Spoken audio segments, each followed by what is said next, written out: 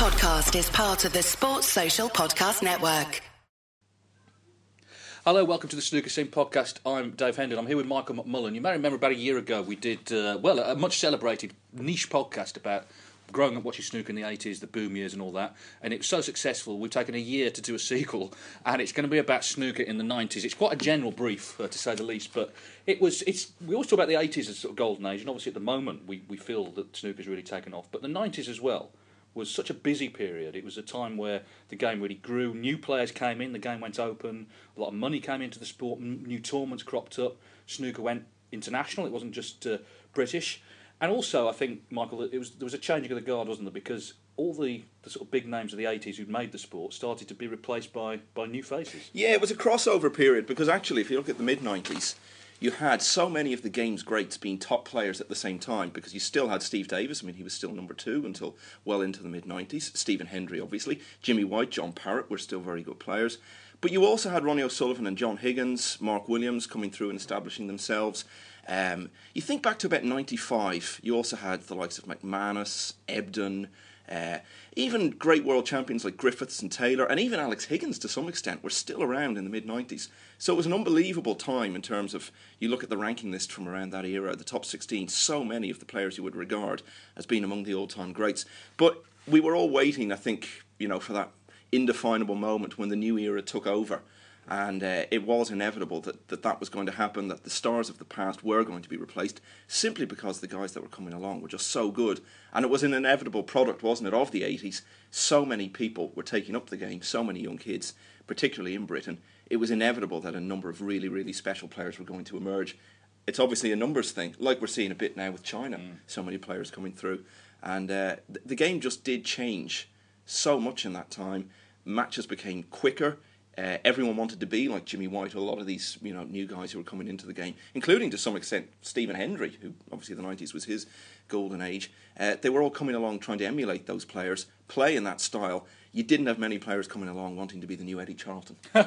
No, and also what changed was, and this was largely down to Steve Davis, I think, in the 80s, the game became more professional in as much as people saw playing snooker as a profession. Because the early players couldn't earn any money. They would slog around holiday camps. There were no tournaments, really. There might be one tournament a year. Alex Higgins had the World Championship in 1972 and didn't earn much for that. But they slogged around, and they didn't see playing full-time snooker as a career. But, of course, the explosion of interest in the 80s changed all that. People started to look at Davis the way he conducted himself, and also the money he was earning as well. And along comes Stephen Hendry, an incredibly exciting player. I interviewed him on this podcast and made the point, because it's not often made about Hendry, what a natural talent he must have been. He started playing at 12, at 16 or 17 he was at the Crucible. You just can't believe that actually happened. I mean, it's absolutely mind-blowing. Think back, actually, as we're talking about the 90s, let's talk about the first world final of the 90s, Hendry and White. I mean, was there a single safety shot in the whole match? And the thing about it wasn't like they were just bashing the balls. They were going for everything and getting everything. Yeah. What was the average frame time? 12 minutes. 12 minutes, yeah, absolutely incredible. And it was almost like, the BBC just, needed to find stuff to fill up the end of programmes, because the sessions were just so short. They didn't have Coast in those days. They didn't have Coast in those days, thank God. But, no, it's a good programme, Coast. But, 18-12 it finished to Hendry. And, White played pretty well in that final. But, you talk about a match to set the tone for the 1990s. Hendry playing brilliantly and winning. White playing pretty well and coming up just short. We were to see a lot of that over the decade that was to follow. But certainly in terms, never mind the players actually involved, the standard and the style of play in that final, was very much a taste of what was to come over the decade. And, you mentioned that 80s podcast that we did. Actually, we did that in Coventry as well. Seems to be something about it. I was saying in that to me, I always regarded the 90s actually as more of a golden age. And, I definitely still feel that looking back on it. Yeah, well, let's continue on Hendry, because he not only did he come along out of the blue and just start winning everything, but he changed the style of play. He was a game changer, because you look at the top players now, all of them, you look at the top 16 now, they all play the attacking game. They didn't all used to play that. It was a much more cautious game. You'd get some, Jimmy White in particular.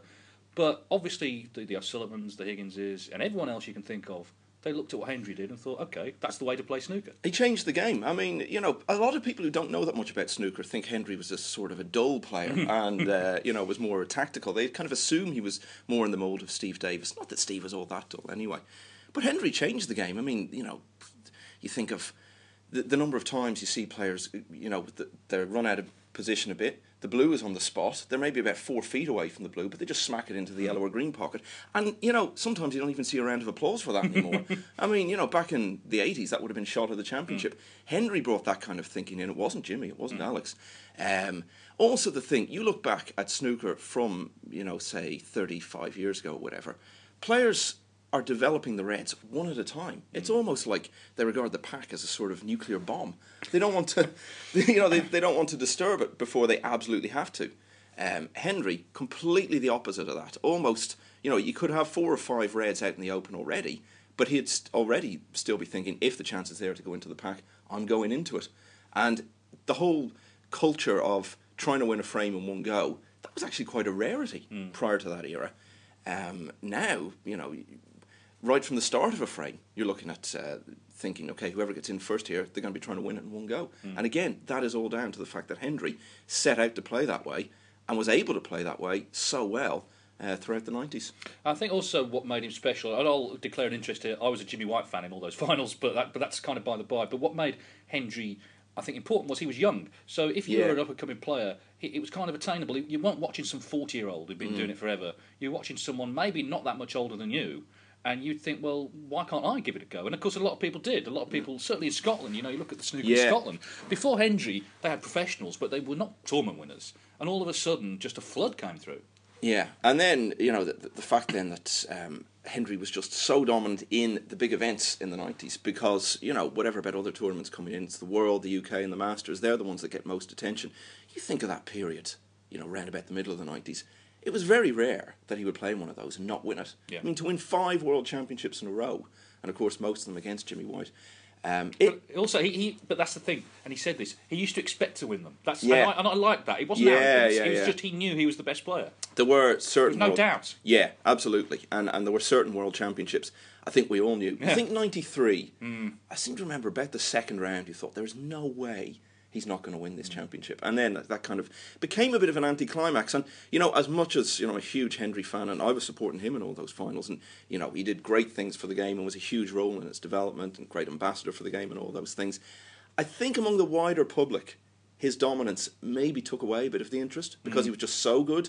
You think the 80s World Championships, Dennis Taylor, Joe Johnson, great stories like that. He was stopping stories like that from happening.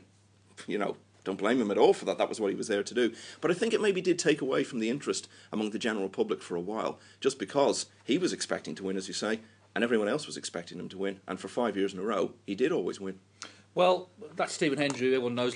But we're here to be niche, aren't we? We're not here. We're not here to celebrate the great. No better men. Yeah. The 93 World Championship you mentioned, I remember, and this shows you how innocent the times were. This was like pre-internet, pre-Twitter, pre-all of that nonsense. David Vine, the BBC presenter, I think it was 93, it might have been 94, it was one of the two. David Vine, the presenter, opened up the first broadcast, I remember this clearly, and he said, I've written down who I think is going to win the World Championship. And he wrote down a name, put it in an envelope, and you assume you're never going to hear anything about it again, it's just something he's thought of the first morning. But literally at the end of the tournament, he opened the envelope, and it was Alan McManus, who didn't win it.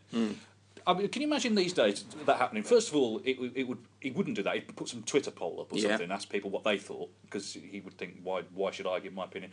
But also, quite possibly, would just on the last day would open the envelope and write down Stephen Hendry or something on it. Yeah. But no, little things like that you can't, for some reason, you remember, or we do. Yeah, and if he did open it up and he was wrong, people would be getting on Twitter calling for him to be sacked for getting it wrong. Yeah. Of course, he'd also have to explain to a lot of people on the first day what an envelope was. McManus, of course, I mean, he was a player who was coming through around that time, got to a World semi-final in, I think it was his second season as a pro, and then again in 93. But he had so many guys like that just kind of bubbling under, threatening the established order and breaking through very, very quickly. You look at Watanabe around that time, he came through very quickly. And it's just because these guys were so good that they just overpowered what was there before. There were a lot of guys who would have been reasonably high up the rankings, not talking top 16, top 32, anything like that, but guys about 60 or 70 in the world who weren't really very good players. So, these guys... But it was hard to break through because it was a bit of a closed shop. I mean, Alain Robidoux, they used to have this thing called non-tournament professional. Yeah. It was kind of that era's version of the top-up player. So you would kind of play, but you weren't a professional. But he turned professional because he was in a tournament and he got 2 buys. Two opponents didn't turn up. So he got enough, I guess, merit points or whatever it was to turn professional. But what they then did in 1991, was, and here's the thing, the reason they did it, they opened the game up, so basically if you could pay your money, anyone could turn professional, 700 odd people did. The reason they did it was because they were basically skin. And they needed the money. That's all it was. It wasn't a great sort of, gesture to make snooker available for all. They were skint and they needed the money. But what a great decision in retrospect. Oh yeah, absolutely. I mean, well, that was what brought through the likes of O'Sullivan, Higgins, Williams.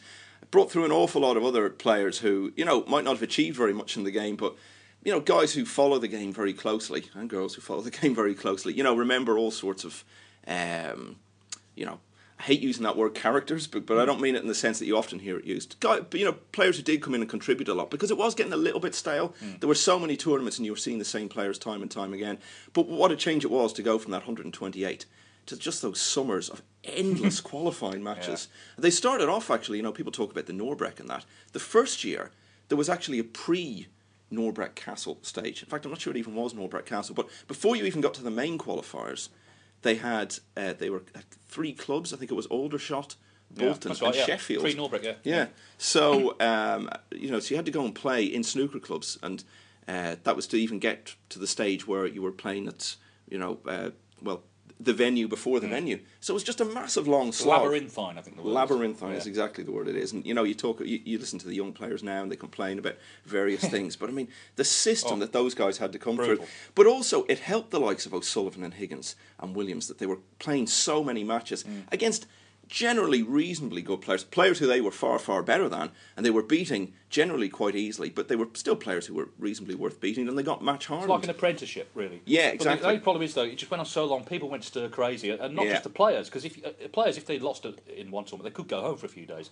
The officials and referees were there for months on end, and they started to go mad. There was one occasion where Mike Ganley's now tournament director, I think then he was the press officer, and one night they just shaved off one of his eyebrows because they were just literally going mad. It was like being in the hotel in The Shining. They were just going, because every day it's like Rothman's Grand Prix, Dubai Classic, UK Championship, just an endless cavalcade of tournaments that kind of mean nothing in a way because you're not at the venue. There's no real audience there, but you look back and my word, how important for a lot of the top players, because most of them who were there just fell by the wayside. Yeah. Some of them weren't good enough. Some of them were good enough but spent too much time drinking and not taking it seriously.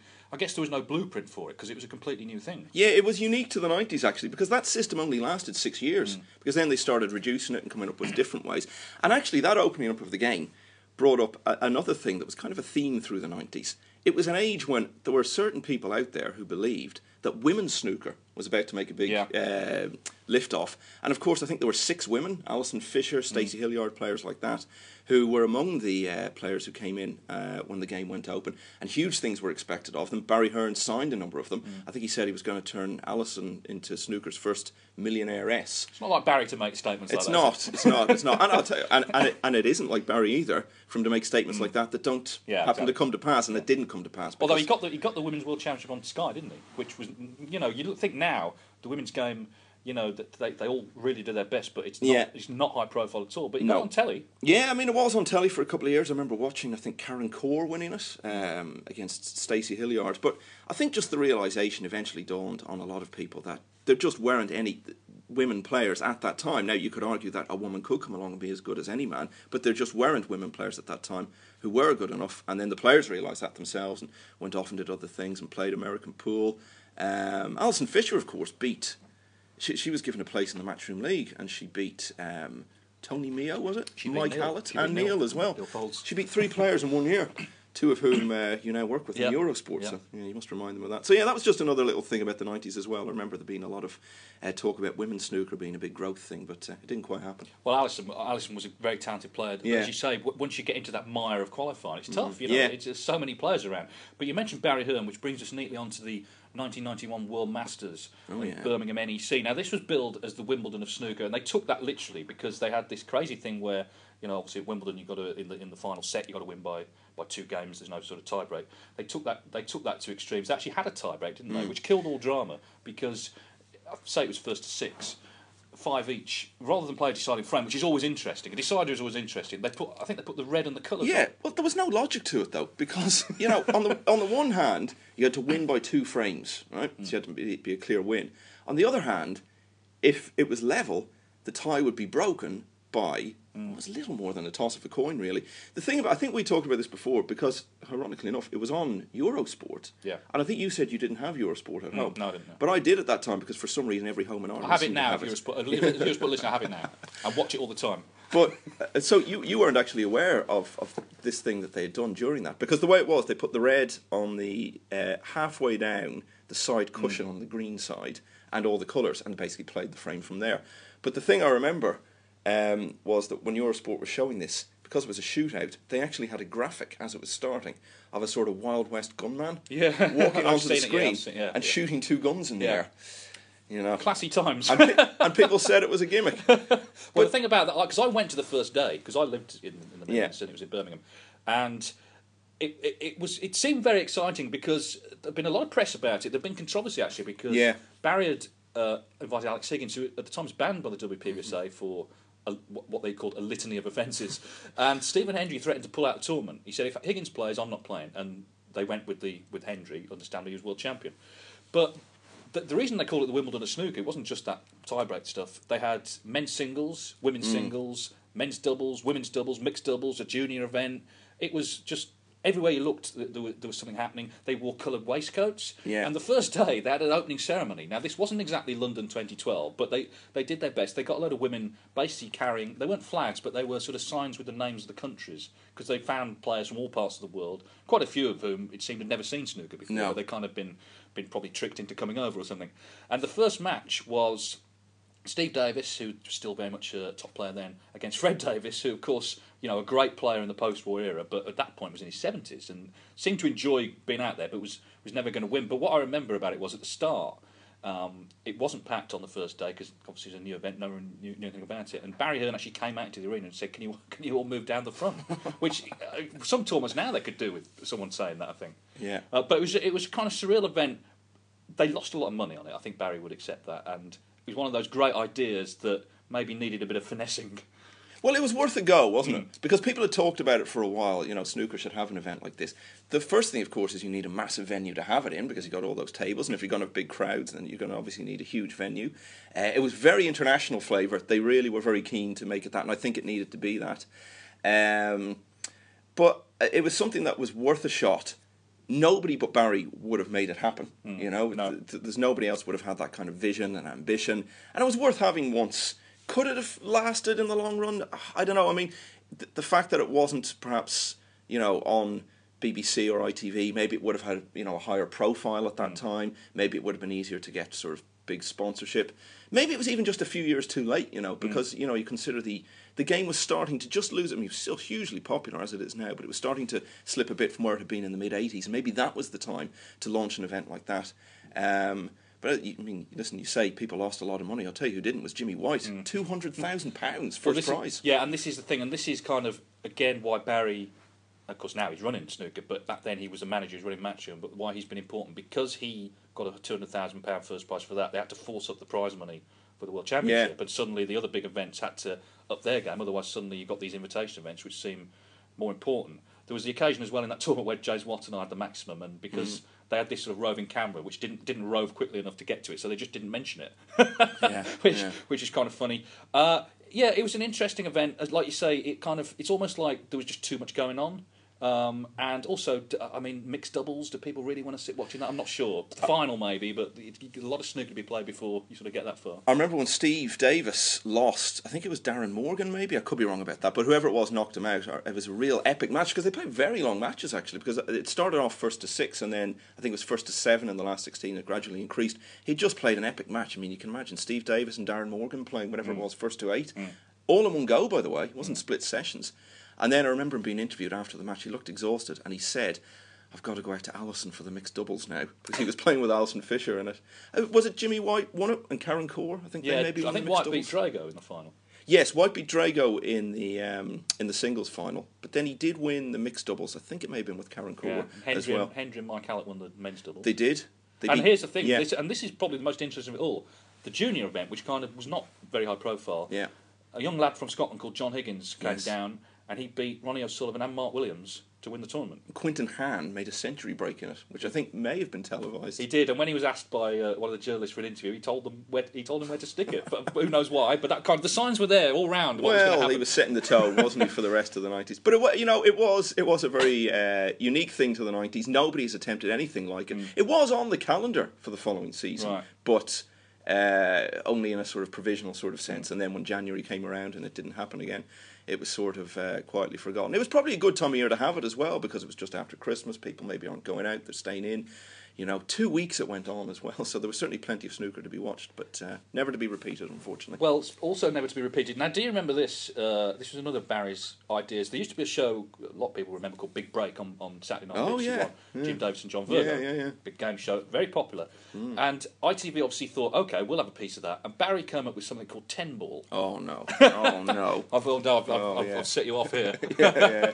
I don't actually remember a great deal about Philip it. Schofield presented it. No, I do remember that, and it was most of the top players were on, and it was on prime time, wasn't it? It was on the same time as Big Break. There was one, I'll never forget this, there was one occasion, it was April, during the World Championship. BBC One, you had Big Break, BBC Two, you had the World Snooker Championship, and ITV had 10 Ball.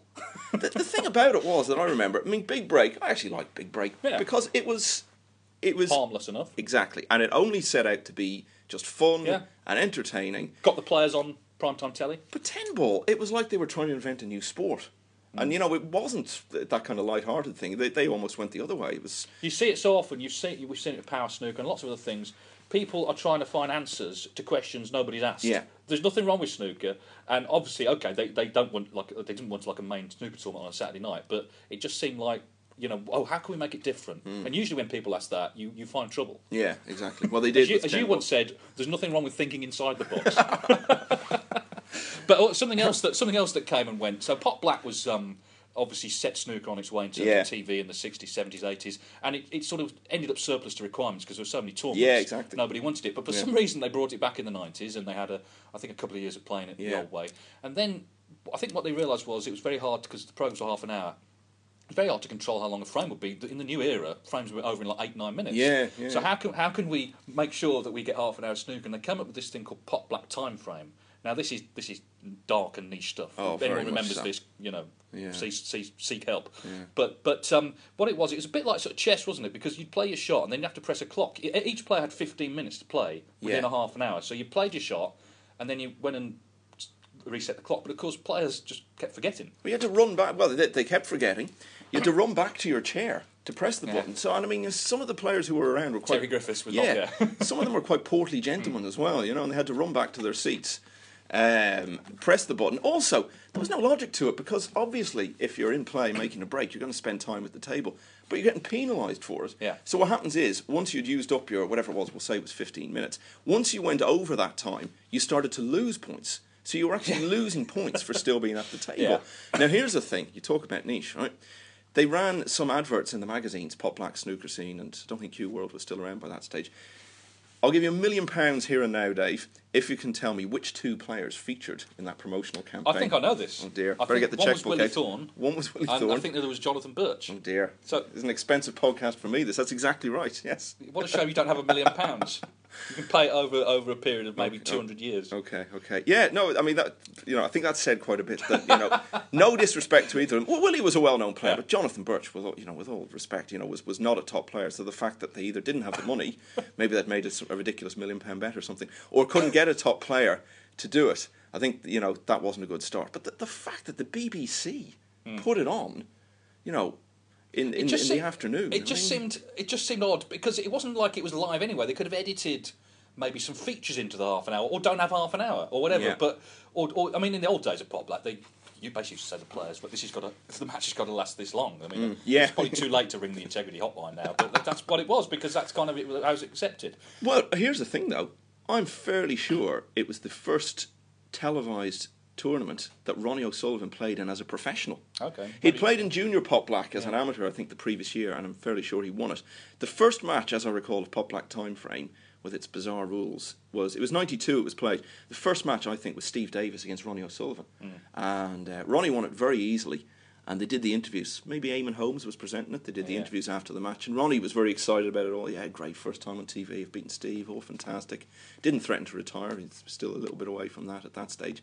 But I remember Steve saying, but I've been taking some steroids and doing lots of running and everything. And, just showing that he hadn't taken the thing seriously at all. Because, it was just a ridiculous idea. It was only played once. I think they've actually filmed a junior Pot Black version and never transmitted it. Oh, really? That's right, yeah. It's probably out there somewhere in some vault. Do you remember who won Time Frame? It was Neil, wasn't it? I don't know, actually. I think Neil Foulds won. And they had a seniors Pot Black played under the proper rule. And actually, it was a really classy event. They played it in some stately home. They got all the old guys back. This was sort of late 90s. I think 97, Joe Johnson won it, I think. He did, yeah. And they showed that I think it was about 5 o'clock in the evening on the BBC. So that was good. So obviously it never came back again. Yeah. That was the thing. If you were going to have Pot Black, if you were going to have a seniors event, maybe that was the way to do it, make it short matches, and maybe that was, what Pot Black needed to be at that stage. I think it was just that one year they had it. And I think the commentary team was Clive Everton and Ted Lowe together. Probably the only time that they commentated. I'd say almost certainly the only time they commentated together. Here's the thing, do you remember, this is late 90s, do you remember On Cue with Steve Davis and our friend Phil Yates? I still have nightmares about it. The thing about that was, and that was another good show, because what they did, they just dug out the old tapes, the old finals, and the plan was they were going to get Steve to talk about them. And Phil was like a sort of consultant, so he went down to sort of look over the script and whatever. When they got down there, they thought, well, it'd make more sense to have Steve talking to someone. Yeah. So Phil got sort of dragooned into coming on to camera, which was fine, but they filmed him over a number of days, and he basically only bought one sort of sweater with him. So if you watch it, he's wearing the same thing in every episode, not his full. But that was a nice little show as well, and that got huge viewing figures. Yeah, it got like 2 million in the afternoon. It did, yeah. And again, that just showed how TV companies still really wanted, so much snooker programming. I think I remember Phil saying that wasn't anything to do with the BBC Sports department. No. It was BBC Education, I think it was. It just showed the profile of the game. Educating the youth. Yes, exactly. So there were so many things like that. There was still a huge amount of... nowadays, it really is more or less just the tournaments, which is still great. But other things. I think what it was in the 90s, you were close enough to the 80s not to actually have forgotten it all and be sort of ridiculously misty-eyed and romanticised about it. Players were still playing and the memories were still fresh and they hadn't become sort of almost mythologised, Whereas, you wait now, and it's a great thing that it's 40 years at the Crucible, but the amount of stuff that's going to be talked about the good old days, when actually now, the World Championship this year is going to be fantastic. Yeah, that's a fact. Look at the last couple of tournaments we've had, the Scottish and the UK, just unbelievable, one chance snooker so much of the way. But I think things like On Cue and just what you were saying there about it, the 90s, it was maybe like, we all knew the 80s were never going to be repeated in terms of the game's profile in the UK, and I think in a sense maybe we were all trying to figure out where snooker was going to stand in the firmament going forward, and programs like that were maybe part of that. Also, I think in general, and this is where we sound like we're sort of old and kind of it was all better in our day and all that, but the 90s were a great decade in general. It was a time when sort of digital technology was coming in, but it hadn't overtaken people. You might... So in the late 90s, people started using the internet and whatever, but it wasn't like something that they checked first thing in the morning. It wasn't on their phones. It was there and it was available to you, but it hadn't taken over people's lives to that extent. The whole Britpop thing was fantastic. If you were English Euro 96 and all that, you had things like TFI Friday and all this sort of stuff. People seemed to enjoy themselves in the 90s. And then, what we see now, we're living in challenging times, I think it's fair to say. We're just back to have the inauguration of Mr. Trump and all the rest of it. And I don't know, maybe it's just because, again, looking back misty-eyed, but they seem more innocent times, and I think the snooker sort of scene reflected that as well. Yeah, I was just watching that movie, actually, the other day, Supersonic, I saw the that Oasis as well, movie. It was really good. It was very good. And they were talking about it all built up to that big gig at Nebworth, and Noel Gallagher, who comes out with some really, intelligent comments from time to time, he was saying how that was almost the end of that pre-digital age. Exactly. The idea of having, 250,000 people? It was a natural gathering. He said right at the end, he said it was a natural gathering that wasn't contrived by reality TV or Twitter or Facebook or anything. It was a coming together of people because they shared that interest. Yes, and I think that ties in with what you're saying about snooker, and you couldn't have, again, people go back to those days when it was so massively high profile. There's nothing like that now, and there can't be anything like that now because the world has changed too much. And in the 1990s, which is what we're here to talk about, snooker was going through that sort of transitional phase. And here we are now at a tournament that's set up to be shown exclusively on the internet. How times have moved on. We're at the Championship League. By the way, Yeah. I should say, I'm not anti-internet at all. No, I'm just pointing out how times have changed. And of course, you know, you start to meet people in their 20s and they don't remember the time. They don't remember the 90s and they don't remember a time before now where you're just like on Instagram and you're on this and on that. Anyway, someone who's probably not on Instagram, but I wanted to mention, was Dougie Donnelly. Because Dougie is kind of forgotten in the whole snooker presenting thing, but he came along very much as the sort of number 2 to David Vine in the early 90s and proved himself to be a great pro, a really good guy as well. And I think, unfortunately for him, when David Vine retired, and that would have been early part of the 2000s, Dougie was in line to take over and did briefly, and then the whole BBC thing changed and they got in Davis and Parent, whatever, and he was sort of jettisoned. But what a great pro he was. Yeah, he was, and you know, I would absolutely echo what you were saying about what a good guy he was. I met him at a number of championships in the early days of being around. They tried a number of different people. Eamon Holmes, who I mentioned earlier, Tony Gubba, who's no longer with us. He did some snooker presenting in the 90s. It was a big, high-profile thing to be presenting snooker, very much so at that time. But Dougie was very good. He got on top of the brief. I think he's more a golf man, and that's what he's involved in now. But he was a good interviewer. He was a very good interviewer. He put people at ease and got some good stuff just through sort of gentle probing. Yeah. It was much like this podcast. Yes, indeed. it was, you know, that was the other thing as well. I mean, you know, snooker's role on television was actually changing, and the days of maybe just done till, you know, late at night from the World Championship were maybe changing. They were scaling back a bit. BBC used to show a lot of live Parliament in those days as well, and that always seemed to interrupt the snooker too. Well, because they didn't. Well, this is the thing, because it was pre-digital, so they didn't have the Parliament channel, they didn't have the news channel and all that stuff. Yeah, so the way it was being covered on television was changing a bit. There was a move more towards, you know, real late night programs. I remember so many. I mean, it was just as well we were young in the 90s, Dave, because, you know, the snooker often didn't come on till maybe midnight. You know, you needed a bit of stamina to be able to watch it to that time. But actually, it was towards the end of the 90s that all started to change again. And, you know, people talk about, you know, the older days. It wasn't until, I think, 1996 that the BBC started to show the final session of every final live. It used to be just highlights until then. So they still really wanted it. They still saw its possibilities. They saw that maybe the figures had declined a bit, but they still saw the potential in it, and they really did try to do that revamp and show a lot more live snooker towards the end of the 90s. Well, I'll tell you who didn't want it, ITV, because they kicked it into touch in the early 90s. I think we touched on this before. We did. It's going to be possible for them to schedule it with all the regions. You, of course, had that glow on your TV. People I did. Remember that. So they left the stage, but who came in was Sky, and of course Sky at that point were new and were trying to do things differently. And actually, I mentioned earlier on about, you know, people who try and do things differently. Actually, they were great innovators in all sports. I mean, you look at football; they completely changed the way that was covered. And snooker as well. They started to not change the game. The game was left the same, but it became maybe more of an experience watching. They had little things like lights, a bit of music, and a bit of intro and whatever.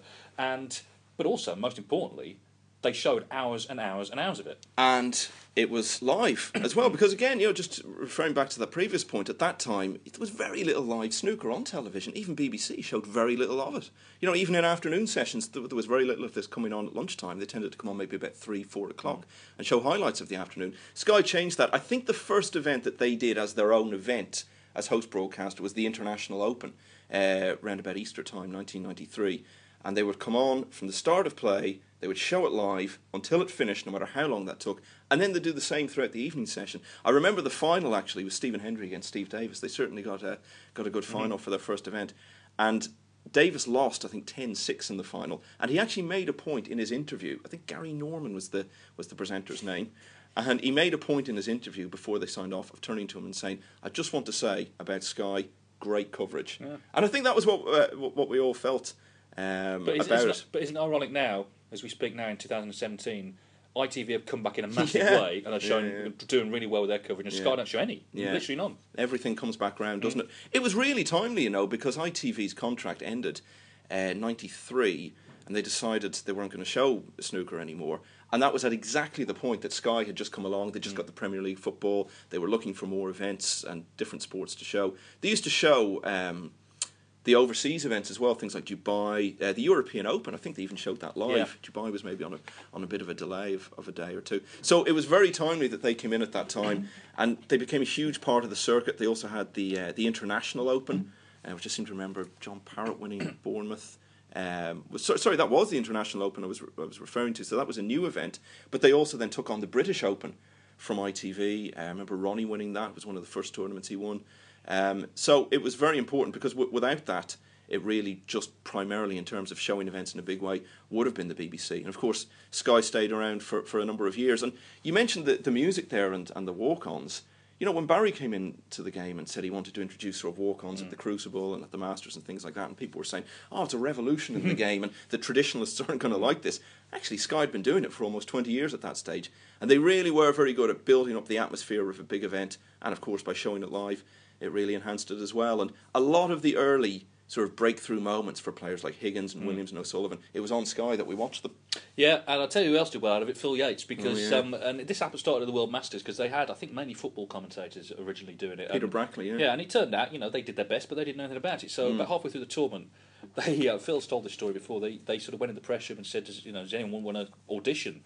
And they found this tape of a snooker match that had never been broadcast. They found thought we need to, like, as if it's a live match, we'll get them to commentate as an audition, but they won't have seen it because it's never gone out. It turned out Phil had seen it. So it was literally like Steve Newbury against Ian Brumby or something in some match in the first round of the Grand Prix, and he'd seen it and could remember the shots, and so he sort of commentated, did this great audition, got the gig, and of course he's still doing it now. Yeah. Let's talk, because we've got to sort of wrap up soon. Let's talk about actually visiting snooker tournaments in the 90s. So your first experience would have been when?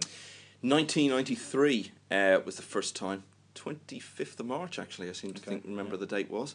Irish Masters, obviously. The Irish Masters, yeah. I mean, I didn't live that far away from Goffs, but it was kind of an awkward place to get to.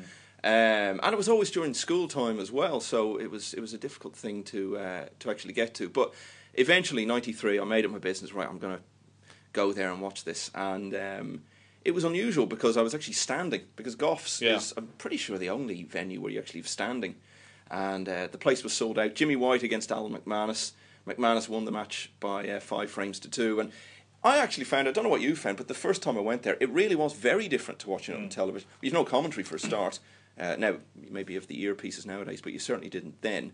And you saw so much more. Yeah. You really did. Well, you could choose what to look at, basically. Yeah. I think it's always fascinating looking at the guy in the chair. Yeah. And what he's going through. I mean, I went to the Crucible a couple of times in the early 90s, and the inevitable thing happens. You walk and you think, how can it be this small? Because you only ever seen it on TV. I'll tell you something else as well. In those days, there was less sort of backstage stuff done, so it was kind of a mysterious place. You didn't really know the Crucible. I only ever saw the arena, but I saw a couple of matches, and there was less kind of fanfare at the start. Rob does his thing now, but in those days, basically what happened is Alan Hughes would come out. You wouldn't have to talk about mobile phones because there weren't any, and would do his very professional intro, and then you sort of get going again.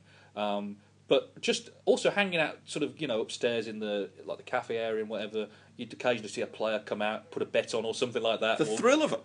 And in their dress suit as well. You just think, wow, these people exist away from the table. It's incredible. And you see them just sort of walking normally around the place, and you think, why is he walking normally? Yeah. Shouldn't he have a different walk or something? Cliff Thorburn, what are you doing? Exactly, yeah. What are you doing just talking to members of the public? But yeah, I mean, it was a great live experience. And, I think a lot of people don't appreciate that. They kind of maybe just watch snooker on TV all the time and don't actually understand that there's a lot to be got out of going to the venue. But, of course, you were hardcore. You'd been there in the 80s, hadn't you? I'd been in the 80s, yes. Yeah. I went to a Matchroom League match at Walsall Town Hall, a well-known cathedral of sport. Jimmy White, Neil Folds. And the thing about that was, they played 8 frames. Oh, yeah. And I'd only ever been used to watching matches that were won. So it got to 4 each. You think, right, here comes the decider. Or maybe they'll just put red on the colours on the table. Here comes the decider. And then, I don't think it occurred to me before that it was just 8 frames. And then they just stopped. And I thought, wow, that's a bit of an anticlimax. But I also went to Trentham Gardens in Stoke, to the International. And the thing about that was, I think James Watt and I had just been in the final in Thailand against Hendry. Oh, yeah. And they'd drawn each other in an early round, and we thought, wow, this is going to be fantastic. But we hadn't factored in the fact that lots of other people thought the same thing. So we sort of sidled up there with about 10 minutes to go. The place is packed, and you couldn't get a seat for it. So we had to watch the next match along, which was Terry Griffiths against Steve Newbury. Now, no offence to either of those. Terry's great, but he was sort of declining at that time. And it wasn't. You could keep hearing all these cheers and whoops and hollers from Henry Wasson. We didn't see a ball of it. Who would have thought Steve Newbury would get 2 mentions in this podcast? Yeah. There were a lot of players like that. That was another thing about the 90s, because Newbury was actually a very, very good player. Semi-finals of the Mercantile, a few other good runs at tournaments. Gave Steve Davis a good match at the Crucible, I seem to remember once. A lot of those guys, they were still hanging around in the 90s and could still get the odd decent result. And even, in fact, the very good players. I mean, I seem to remember Cliff Thorburn getting to a semi-final in 1995. Dennis Taylor around the same time got to the Liverpool Victoria final. So there were a lot of players who had been around in the 80s who you kind of forget now were still knocking around in the 90s, still getting a decent result, generally by sort of grinding out matches and showing these young guys a thing or two about how it was all done. But I think maybe by the end of that decade, all of that generation had perhaps moved on. Well, we're going to end as we began with Stephen Hendry, because he ended the 90s winning his 7th world title. And, we were there, and it was a very special occasion. Yeah. Because you did feel, people say this and you think, oh, yeah, right. But you did feel it was a moment of history. Yeah. One of my big regrets is that the last World Championship I wasn't at was 97. It was the one that Ken Doherty won, and it was a huge thing in Ireland. It would have been great to be there. But I'm so glad that by 99 I was going there, because I got to be in the arena to see Stephen Hendry win a world title. And I think we felt, none of us would have said at the time, Hendry definitely won't ever win another title. But looking back, we probably maybe felt it was the end of it. And, it was 1999, people were obsessed with the end of the century, talking about millennium and all the rest of it. And it really did feel like the end of an era. The fact also he was in the final against Mark Williams, the semi-final he played Ronnie O'Sullivan. He had played a couple of other players along the way who, we knew were going to achieve a lot of success in the 2000s. This was sort of the last stand for Hendry, and don't forget he'd been a pro in the 80s, indeed a tournament winner in the 80s, but he was maybe one of the last survivors of that. And that was a great night and great way to finish it in 99. Historic moment. Hendry was actually nominated for Sports Personality of the Year that year. Fairly sure that's the last time any snooker player has had that. And I also seem to remember, Dave, and this will depress us because there's no way we could do this now at the age of 40. I seem to remember we stayed up all night after that. Yes, indeed, yeah. In the Novotel Sheffield. Yes. What great days. The thing I remember about that was that after he'd won, because I was the press officer at the time, unbelievably, and John Carroll is for his management group, because Stephen was doing lots of radio interviews and whatever, and he said, "Oh, can you hold this?" Oh yes, and it was his right, cue. Yeah. I mean, why would you give Stephen Hendry's cue to me to hold? I literally just stood still with it. I thought I can't move. Yeah. What if something happens to this? Then it's the end of everything. Well, it's the end of this podcast. I'm not quite sure again what we've achieved, but if you were a snooker fan in the 90s, hopefully you enjoyed that. And I guess in a year's time we'll be looking back on on this millennium with fondness, or maybe not. Who knows? Bring it on. Bring it on, indeed. Thank you for listening. Cheers. Sports Social Podcast Network.